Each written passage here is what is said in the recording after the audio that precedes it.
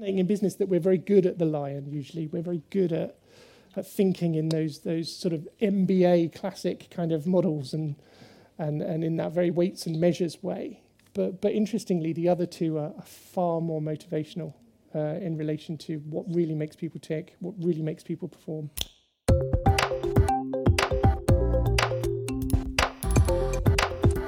Hello and welcome to The Melting Pot. I'm your host, Dominic Monkhouse. The Melting Pot is a result of my hunger and curiosity for optimising business performance, exploring corporate culture, customer addiction and building high-performing teams. It's full of advice from my guests, entrepreneurs, fellow business authors, and examples from some of my work over the last few years, coaching the CEOs and leadership teams of some amazingly successful tech firms. The Melting Pot is my attempt to synthesise what I've learned along the way, to help you build a highly scalable business and realise the potential of your life's work. If you enjoyed the episode, head over to monkhouseandcompany.com/podcast to find today's show notes and more editions of The Melting Pot. While you're there, if you subscribe to the newsletter, you can pick up a copy of my new book, Fuck Plan B, How to Scale Your Technology Business Faster and Achieve Plan A. Enjoy. Good morning and welcome to The Melting Pot with Dominic Monkhouse. Dominic will be back in just a moment, but this episode is actually using a live recording from our summit last year. The September summit had 8 fantastic speakers, including this week's summit special from Daryll doing a wonderful introduction to his lion monkey dog theory. You can also find this episode on our YouTube channel if you would like the visual, which will take into account the fantastic September sunshine. We've got our fingers crossed for more sunshine this September. We really hope you enjoy learning from Daryll today. Hello. This is nice, isn't it? It's lovely. How are you? Good. I'm always a little uncertain which capacity I'm talking in at any given event, and especially lately with recent events, because I am a director of a group of agencies. I also work as a consultant, have done for many years, and I'm also a therapist and a coach. So I'm never sure which hat to wear, but at the moment I find myself wearing all of them a bit. You know, I find myself in a world where all of these things are quite relevant. And the segue earlier into motivation was just delightful for setting up the central bit of what I'm going to talk about, because I'm all about personality. You know, much as I found everything that was said earlier completely agreeable, I have a very, very different stance. So perhaps you'll come with me for 20 minutes on this journey. Can you give me a shout when I've got 5 to go, because I'm appalling at managing time. That just says 0, 0, 0, 0. Super, thank you.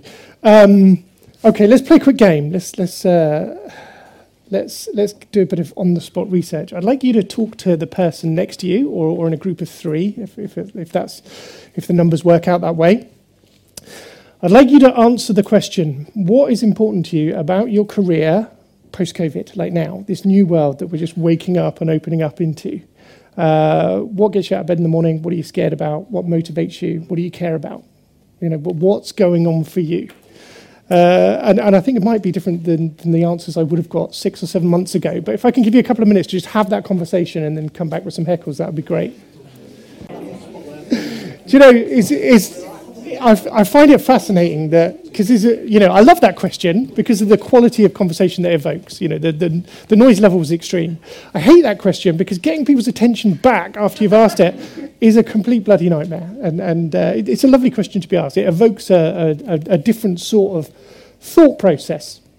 You know, I say I've never built a big industrialized sales team or anything, but I've been around sales a long time, and enough to observe that there is a difference in asking someone what they want versus why they're buying it, you know, what's important to them. You know, generally speaking, that kind of closing mindset of, okay, there's some situational opportunity, let's drill down and find out the specs and the details so we can close it off, is very different to understanding someone's motives for the conversation in the first place. You understand their motives and they're effectively telling you how to sell to them. So the question, what is important to you about this, is extraordinarily liberating. I urge you to experiment with it. But that's not, I didn't really want to talk about sales today. I'd really rather talk about what makes people tick, what motivates them, you know, at the moment, especially from the perspective of employees or people that you have to interact with. I think psychology is fascinating. I think it's the most fascinating thing in the world because we have to deal with people. Everything we do is about people. Every communication is received by a person. Every relationship in your life is a person. And when you strip that stuff away, there's not a lot left, really. It is the most important thing in the world. There's before I move on, can I just grab some heckles? I'm really interested, for those of you that will shout out, what did you have as themes? What was important to you at the moment? What did you discover from the conversation? Hello. Family is really key. Family, lovely. What else? And interestingly, I never used to get that in this scenario. We sense of what we're doing, actually, that's one of the fundamentals of why we do what we do. Yeah. It sits at the base of it all. I've been asking this question for 10 years. That's the first time someone in a corporate context has said family. Thank you. Interesting. What else? Mental well-being of our people. Thank you. What else? Consistency. Thank you. What else? Achieving potential. Achieving potential. Lovely. One or two more quickly before I move on. Fun. Fun. Love it. Health. Health. Thank you. From my perspective, standing here, there is a slight difference actually in the nature of the answers that I'm getting at the moment. So, interesting to explore. When elephants are trained, or when elephants are kind of tamed, or whatever it is that people do to elephants, which is horrible, really. But they start off by being chained to something. They have a chain around their ankle, and it's driven into the ground with a metal stake. And no matter how long they pull and tug for several days, it won't move until the elephant's sort of spirit is broken. But then eventually that chain is replaced by a rope. And when the elephant gets used to its tyranny, you can tether an elephant with a piece of string or a cord because it never tests it. It's developed something called learned helplessness. And we humans are exactly the same. And it sort of works like this. If your unconscious mind asks you for something and you say no frequently, it stops asking. It just gets buried somewhere and it kind of bubbles away. And then, I'm 50. I turned 50 this year. And the last couple of years, I have had the most spectacular belting midlife crisis you can imagine. I rocked it, And I think these things surface, the things that you've been sensible and said no to, the things that are deeply important to you but inconvenient or impractical, they're going to come back and bite you in the arse, One of my favourite teachers is a guy called Steve Gilligan, and he has this expression, everyone is a unique deviant. And when people say, look, I think I'm different to everyone else, I think I'm a bit odd, I think I'm a bit weird, he always looks him in the eye and says, oh, no. You have drastically underestimated the problem here. You are way weirder than you have any awareness of, but we put ourselves in these kind of containing scenarios, and it bubbles away. But if we do hit that purposeful space, when we find ourselves in the right team dynamics, or working on the right thing, or aligned in the right direction, you're all successful people. You must have had a period of your career where it absolutely felt amazing, to get where you are, surely. So these things are deeply important. I'm going to share a model with you. 20 years ago, I was a CEO of an agency, 15 people, doing quite nicely. I had a bit of imposter syndrome. I never went to university the first time, so I invested in studying. And as I started studying, I discovered psychology and psychometrics, and then I discovered neurolinguistic programming. And I went on this bizarre 10-year sabbatical of going on every weird and wonderful workshop you could imagine. I earned my living at the time and subsidized it by being a leadership development consultant for Virgin Atlantic and Pret a Manger and Barclays and Deloitte and a few other people.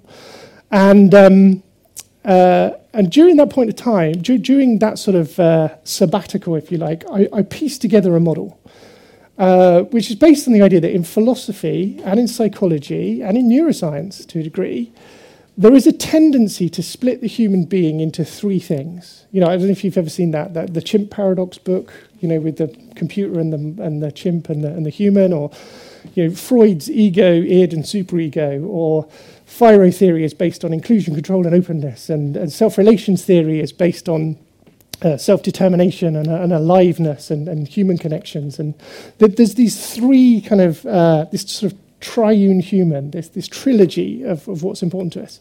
And the reason for it, I think, this is my opinion rather than a fact, but I think the reason for it is that we experience our world as a human system 3 fundamentally different ways. There is a world outside of us that we see and hear and smell, and we're in a context. There is a inner world of emotion and feeling, and knee-jerk reactions and state.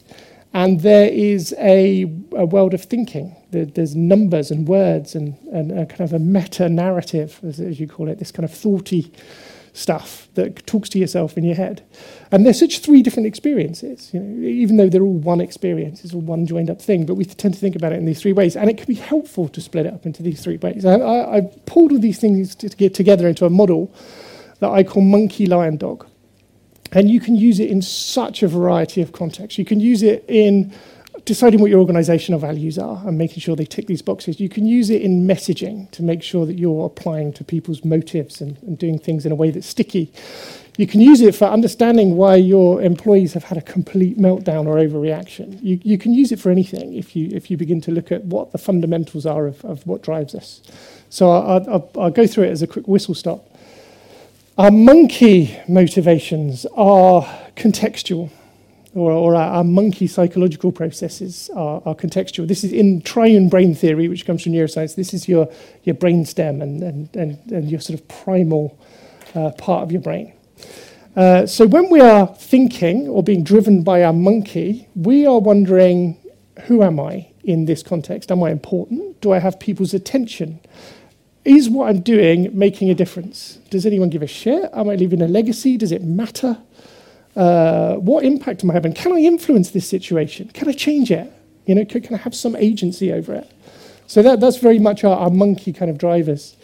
And interestingly, from the exercise earlier, notice if there was any that bubbled up. Secondly, our lion. This is the stuff that we're already good at. The marketers are good at this, and business people are good at this. To their detriment, they're too good at it, over-specialized. But our lion is all the rational stuff. It's how we judge and evaluate things linguistically or numerically. Is it good? Is it bad? Is it value? Is there ROI? Does it make sense? Is it coherent? Does it add up?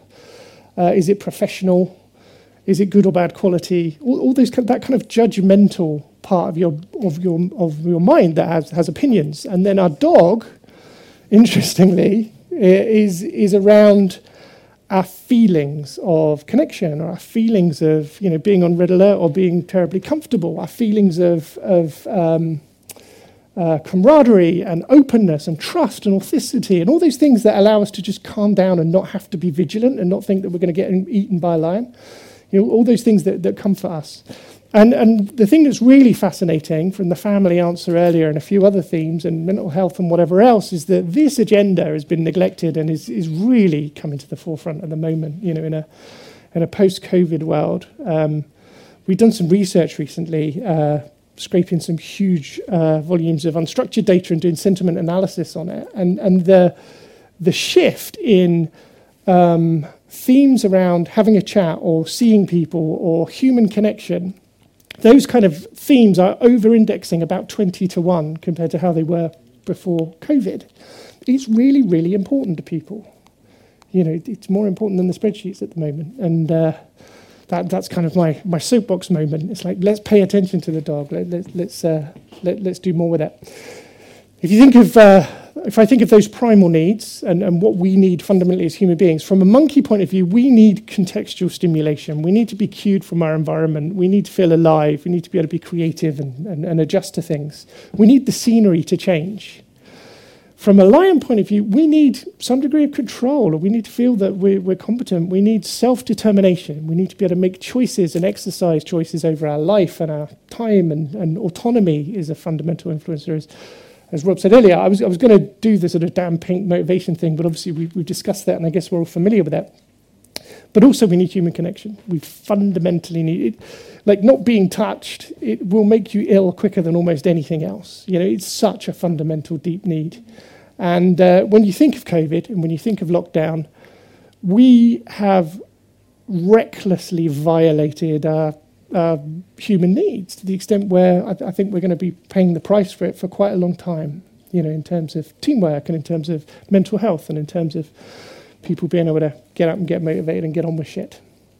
So, that paints a slightly gloomy picture around activities like lockdown, but it's a reality. There's a cost to it.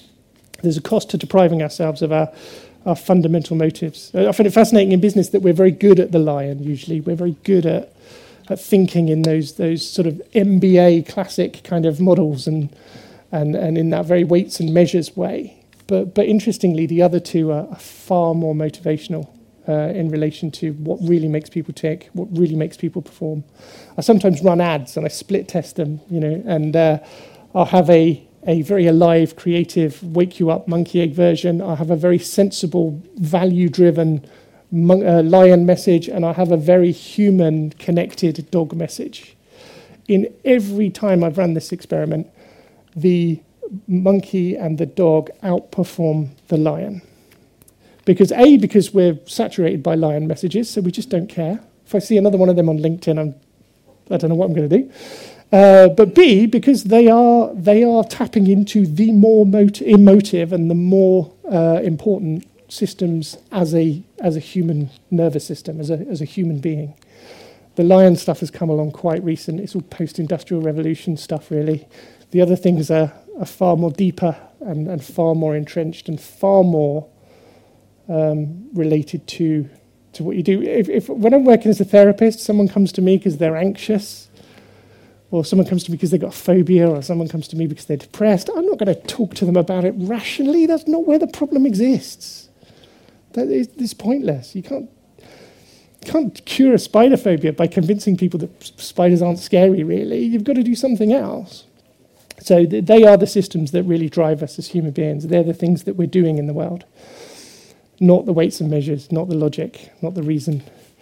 I've got about 5 minutes left. I've got a workshop later, and I'm not going to lecture or talk about stuff. I'm going to do an experiential workshop. So no slides, no notes, a little bit of cheeky informal hypnotism if you're up for it. But I'm going to play with your mindset in terms of your monkey, your lion, and your dog in order to rev you up and get you clear-minded and motivated and play those kind of games. The monkey stuff is about visualization, really. The lion stuff is about clarity. Real intentions are terribly succinct. I want to X, I need to Y.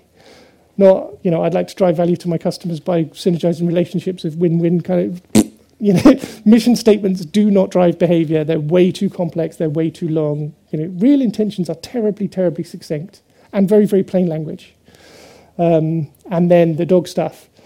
Like, how do you become even aware?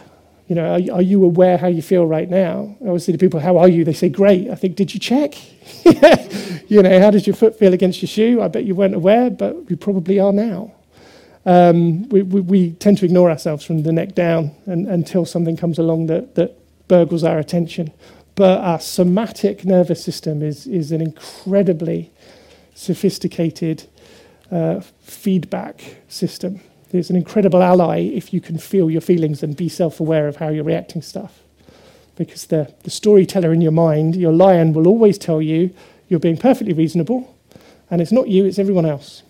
But the feedback coming from the dog with your shoulders around your ears, or the fact you stopped breathing 30 seconds ago, might be a little bit more accurate in terms of working out what's really going on for you at any given moment.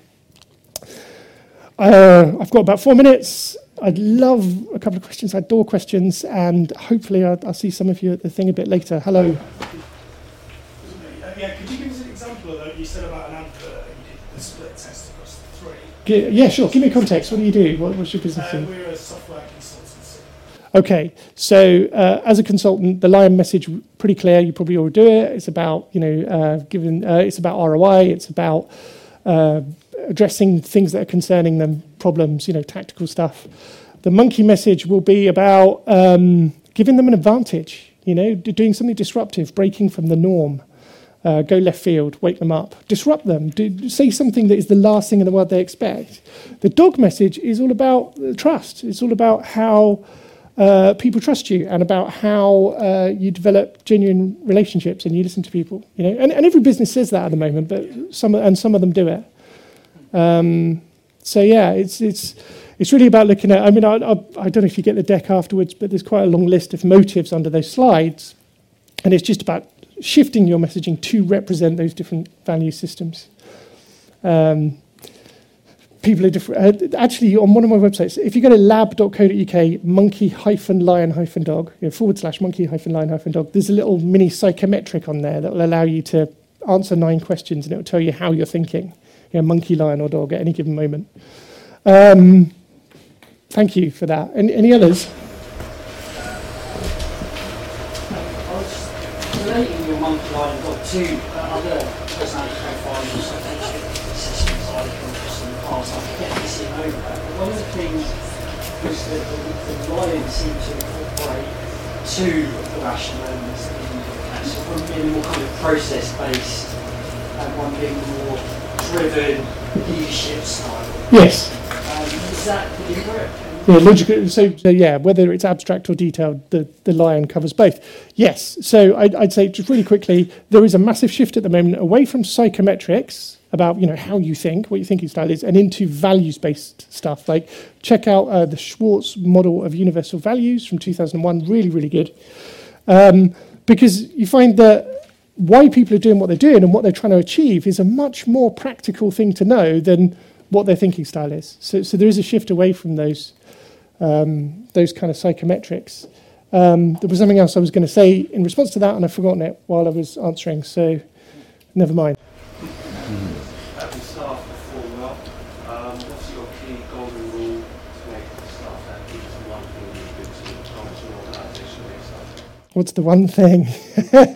I will answer it, but I hate those questions. I'm at the moment, I've just written my 5th book, and I'm going through a really comical range of publisher rejections at the moment. And I had one from Pearson's last week, which was like, yeah, it's a bit vague.